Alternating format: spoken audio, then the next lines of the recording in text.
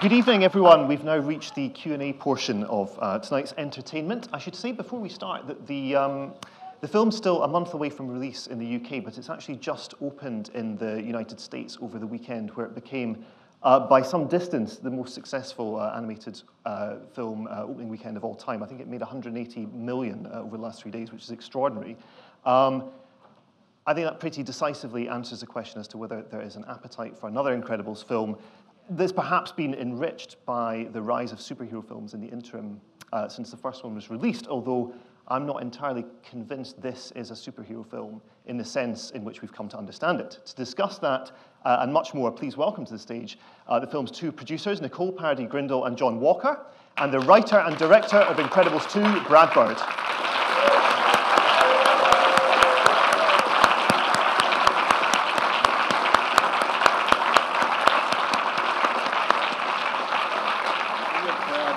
Okay, yeah, sure, of course. You had the entrance all worked out very well. Congratulations all on the film. Thanks. Brad, I want to start by asking you, I couldn't believe that it had been 14 years since the first Incredibles film was released, and in the interim... What have we been doing? We couldn't believe it either. Yeah. But in the interim, so much has changed around people's understanding of superheroes on screen, expectations for what these characters should be doing. How did that inform the writing? I mean, from the very kind of beginning of this project through to the completed version of the film. Well, all it did was make me kind of unenthusiastic, to be honest. You know, these things start years in advance, and I thought at the time that there were too many superhero films. And I thought, you know, a couple of years from now, when people are completely sick of this, I'll be here going, hey, how about a new superhero film? You know, it's just what you want, isn't it? And everybody, you know. But then it didn't last very long before I remembered that what attracted me to the idea in the first place was more that it was about families through the lenses of superheroes than it was a film about superheroes. So then I got enthusiastic again, because families to me it's an infinite subject. And these were characters you'd created in the 1990s, right? I mean, a long time even before the first film was released. Well, yeah, actually, yeah. Mm-hmm. Wow, yeah. Oh my God. They haven't aged a bit. Nicole, They haven't. That's right. Nicole, you produced a short for Pixar called Sanjay's Super Team, which was released in front of The Good Dinosaur. Yes, I did. And the way in which that film kind of explored superheroics, it was like they weren't part of a craze necessarily, but this kind of cultural necessity maybe. And I wondered if that affected your thinking about, you know, what The Incredibles stood for. Oh, what an interesting question. No one's ever asked me that before. Oh, good, okay. But this is early in the tour, so there's still... Yeah, You know, I mean, it's very similar, really. I mean, in both films, the superpowers are an extension of who those characters are. In Sanjay's Super Team, it's an extension of how Sanjay is experiencing this understanding of his culture and what these deities mean to his father. So it is similarly about family and family relationship. That's the inspiration for him in that film. And in our film, the superpowers are an extension of who those characters are in the family. As opposed to just gratuitous superpowers, you know, not to cast aspersions against other films, but I think that both films are very compelling for that reason. You feel that the emotional underpinning of what those characters are doing in the moment. John, I'd like to talk to you about the technology in that so much has advanced in animation, even since your last, because you've been producing films with Brad since The Iron Giant, right? But since Ratatouille, there's been this enormous change in what Pixar's software can actually render, what it's capable of producing. Well, on the first film, everything that we wanted to do, Pixar had really never done before. We knew the first time. No one had done. Yeah. There were no, you know, a fully human cast of characters. You know, the long hair, long wet hair, lots of clothing, all this stuff, which are, you know, these almost magical computer programs that figure all this stuff out on an ongoing basis. And when we brought the film to Pixar and showed it to, you know, when we'd done all the story reels, the response was everybody was excited, but nobody knew how to do it. So it was constantly, well, yeah, we'll figure that out as we go along. Yeah, And they so- were very pale when they came out of the story reel screening. Yeah. And so- Just a minute, we'll figure that out. We'll figure that out. Everything was a science project. It was like, well, we don't know how to do that, we don't know how to do that, we don't know how to do that. And on this film, we brought the same challenges, and they said, oh yeah, we can do that. How much time and money have you got? So it's really, those days are over for computer animation. We can do pretty much anything. If you can dream it up, we can do it. It just depends on how much time you've got. So, Yeah. so given that that kind of Money helps too. Money, yeah, I need some money. Especially when you don't have time. Yeah. given that last time you had that really dynamic modernist look to the film, that was, I suppose, working hand in hand with technological limitations at the time because characters could be more stylized. Well, we wanted the characters to be stylized. That was part of the idea, is that a lot of people were doing computer characters that, to my eyes, had unnecessary detail and were kind of disturbing because of it. They had pores in their skin, and you got into these close-ups, and you're just like, ugh, you know. I thought it was ugly, and I felt like there was a beautiful simplicity to hand-drawn films, and that I wanted to transfer that kind of simplicity to CG animation. So if you look at The Incredibles, they have normal detailed eyes, but the further you get away from the eyes, the more simplified the stuff gets. So their ears don't even have ear canals. They're just like symbols for ears. And I felt like caricature needed to migrate into the way humans were depicted, even on the first film. So in that case, did the technological advancements since then, was the extra possibilities those opened up, was it more to do with background and scene setting? I mean, there's this incredible sequence in this film where you have the family arrive at that kind of John Lochner-esque villa, and the film just goes, all right, we're just going to stop for a few minutes and just luxuriate in this house and just explore all these different kind of, soft furnishing details and everything. Right. Was that really where the new technology sort of helped? The new technology helped everywhere.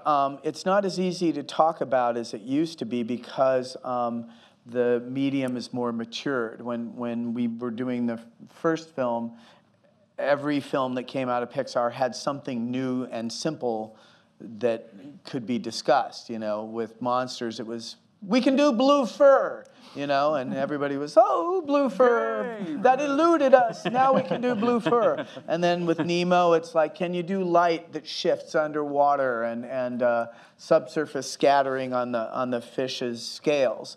Which means light penetrating and refracting. So it's like, you can do that, yay. And with us, it was humans doing them in a way that was, they could hold a whole movie. After that, as it gets better and better, the breakthroughs keep happening, but they're smaller, subtler details.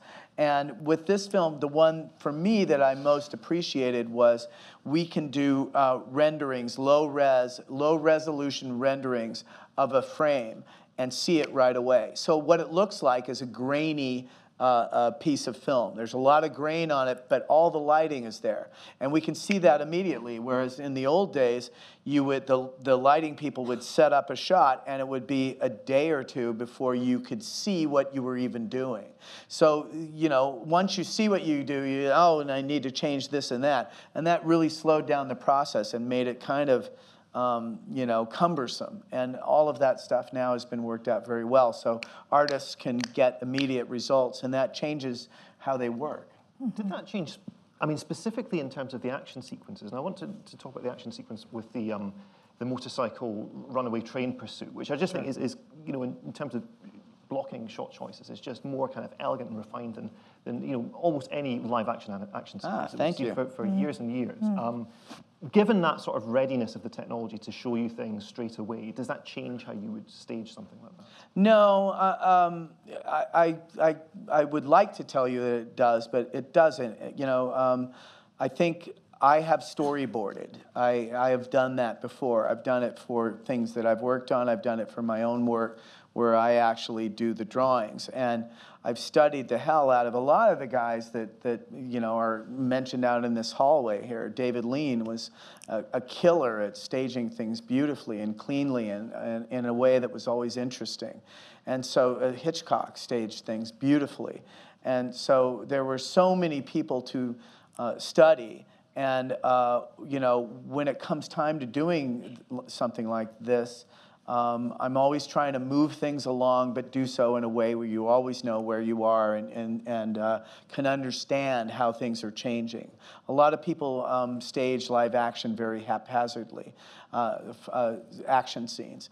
And so the audience kind of knows what's going on, but they often don't know, is that person that they're fighting 3 feet from them or in the next room or whatever. And there's certain people that can move quickly and always keep you knowing where everything is. And that adds to your excitement because you understand. And so, you know, it doesn't really change the film language part is the same. It's the tools that either help or hinder how you use it. I want to open this to questions from the floor. If you do have a question, please raise your hand, and we've got 2 roving mics. Let's start there with the hand up there. Thanks. Thank you so much for just an enlightening movie. I mean, it's so good because I just concentrated on the story. I mean, the animation is so incredible.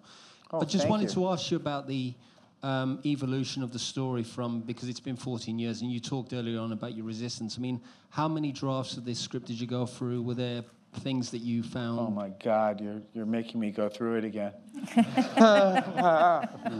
A lot on this film, more than any film I've done so far. And a part of it was that we had a year taken away from our schedule. And these films are already hard to make. And once they did that, because Toy Story 4 needed a little more time to come together, then we moved up into Toy Story 4. We were supposed to come out a year from now. And, you know, we had to all recalibrate all our timers. And that meant if I had the core idea of the role switch where Helen gets the assignment rather than Bob, and then Bob stays at home. I had that, you know, 14 years ago when we were publicizing the first film. And I liked that idea, and I was committed to that. I also knew I had the unexploded bomb of Jack Jack, which the audience knew he had multiple powers, but the Parr family did not. So I thought, let's save that to Bob being put in charge of things at home and then make it 10 times harder for him. And those 2 parts I was committed to. But all of the other stuff, the superhero plot with the villain and all that, that changed all the time. And the version that I pitched when I finally felt like I had a complete story and everybody went, great, you know, green light, we're going to make it. These guys came on. We all started working. That didn't work out, actually. And I had to bail on that particular storyline, which involved artificial intelligence, and go to another storyline. And then that part of that sort of worked.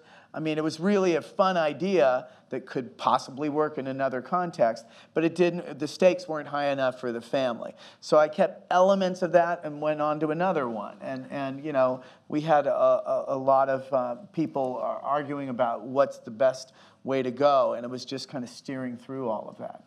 I think it's fascinating that you have this villain, the screenslaver, where there's a very sort of obvious contemporary resonance that you don't go for, because, you know, with the idea that everyone's addicted to mobile phone screens and this kind of personal interaction with them. And instead you go for this Outer Limits style mass hypnosis. I mean, was that an idea that you were always going to ground things in that kind of mid-century look that, with AI, or was the AI thing? Yeah, I mean, the world of The Incredibles is sort of an alternate 60s futurism, early 60s futurism. And that, you know, we were committed to. That's the universe of those characters. But the screenslaver thing would have worked out great if everybody had cell phones in their pockets. But I felt like I wanted to stay where we were in the first film, the universe. They don't have those devices. When I was a kid, my parents said, hey, you're spending too much time watching TV. I mean, so we were still looking at screens maybe too much when we were kids. So it seemed like it would work anyway. But sure, the name is a play on, you know, the stuff they have to keep your screens alive on your computers. Another question. Yep, so just in the middle there, and, oh, sorry, okay, so yep, let's go there, and then we'll come down next. First of all, just wanted to say that I saw the first film when I was 7, and it Oh man, so you coming make back me today feel old. was absolutely amazing. But basically, I've got the same question now as I did 14 years ago, which is what's up with the Underminer? What's what? What's up with the Underminer? Where is he? He got away with it. Yeah. Didn't you notice the financial crisis? That happened. Fair enough. You've thought about it more than me, I'm sure. Yep, down at the front. Why was the baby acting so weird? Why was the baby acting so weird? Oh. Why is he acting weird? I'm not quite sure. I think he's just starting to feel his powers. It reminds me of my own children. When you first have babies, they're tiny and they kind of stay put, and their poops are not too bad, and everything's going to be nice. This is going to be easy being a parent. And then they get mobile, and they start being able to do things and put their hands on stoves and possibly in sockets with forks, and you're in this constant state of anxiety of what is the baby going to do? And so that's kind of what we were trying to do in a sort of a superhero version of that. And babies get quite angry when they don't get what they want. Right. So you can imagine them bursting into flames. Given that sequence is so sort of beautifully self-contained, was that an idea that came separately to the main Which thrust of the film? sequence? The Jack versus the raccoon. Yeah, Teddy Newton, who is one of our top designers on the first film, had this hilarious idea.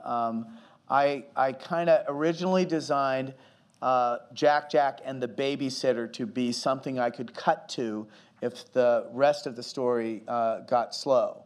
And but when we fleshed it out, the rest of the story never got slow. It just was like, and so I ended up doing that part with Jack and the Babysitter as a little short that went out with the Blu-ray and the DVD.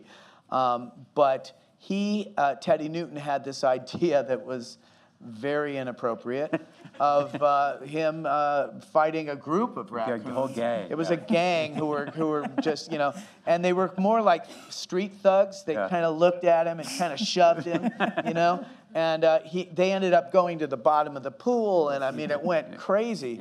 And this idea, for some strange reason, just cracked me up. I just thought it was the best idea. And it was sad for me when we didn't get to put it in the first film, but on my wish list, if we did another one, was I'm going to get that raccoon fight in this movie. Yeah, so there it is. And it ended up being the first scene that we animated. Because it had to be We in knew any it was going to version. be in the movie, no Yes. matter what. Just like that. Sometimes we thought it might be the only thing in the movie. But we thought, it'd be short, but it's good. Yeah. You spoke a bit about the influence of hand-drawn on these characters, and that sequence is, that could be like a Bugs Bunny film, from decades and decades ago. What influence does hand-drawn play in the sort of day-to-day production of a sequence like that? Well, it actually has a huge influence. One of our most brilliant animators who I've worked with on everything I've done except for The Simpsons, his name is Tony Fucilli, and his son actually does all the Jack sounds and they were recorded 14 years ago for the original film, but there were so many of them and they were so great. But he doesn't really animate very easily on the computer. He is an excellent hand-drawn animator, and we have this process where Tony and some others, Bolem Boshiba, go over frames with drawings and correct, maybe this shoulder should go forward a little bit here, maybe, and then they adjust the CG to fit those alterations. So even though you don't see it on the screen, hand-drawn animation is very alive and well in our process.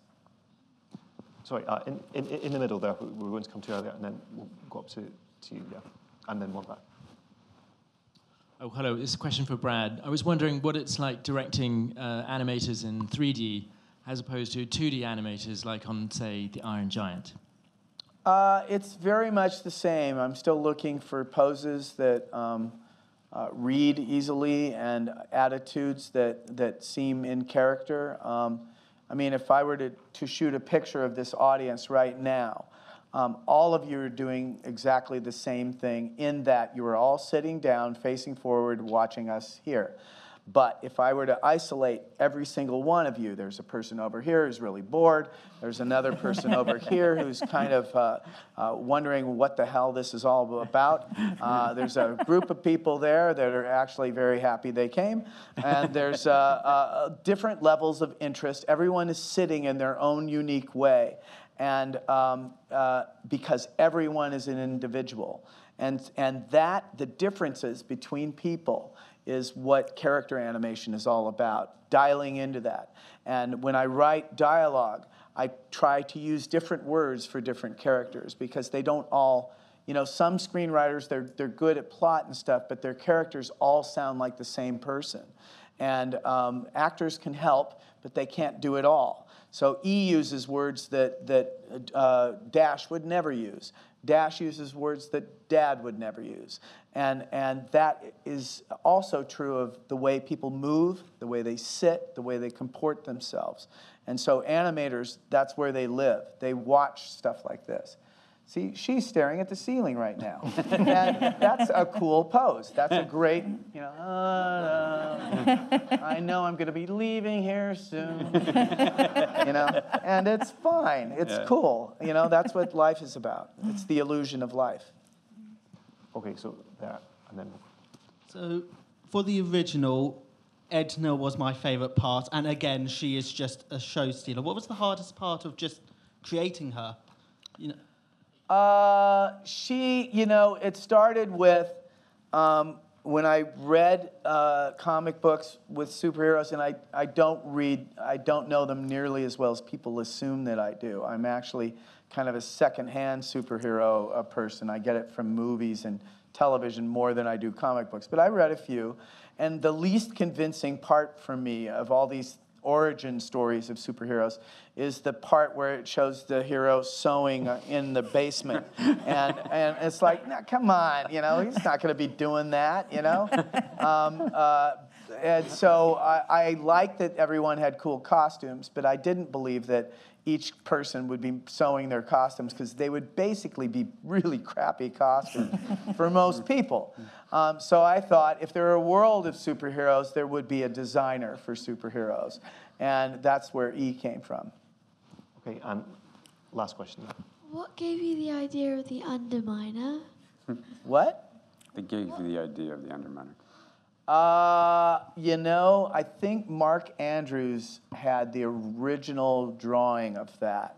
And he was our story supervisor on the first Incredibles. And he's a very active guy who kind of speaks loudly and kind of forces you to pay attention whenever he enters the room. And he was kind of like, you know what you need to do? Have a guy come in and he drills up through the middle of the soccer field. And I said, you can't drive in the middle of the soccer field, How about if it's next door in the parking lot or something like that? So it seems less planned. And I went, all right, that's close enough.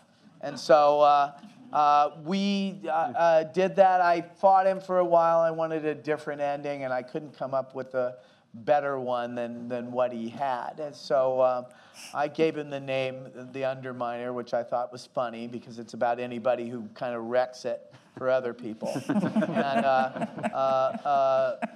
we took it from there. But another funny thing is when I came to Pixar, they had a rule that John Ratzenberger, who did Ham, the piggy bank in Toy Story movies, he also did the P.T. Flea in Bug's Life.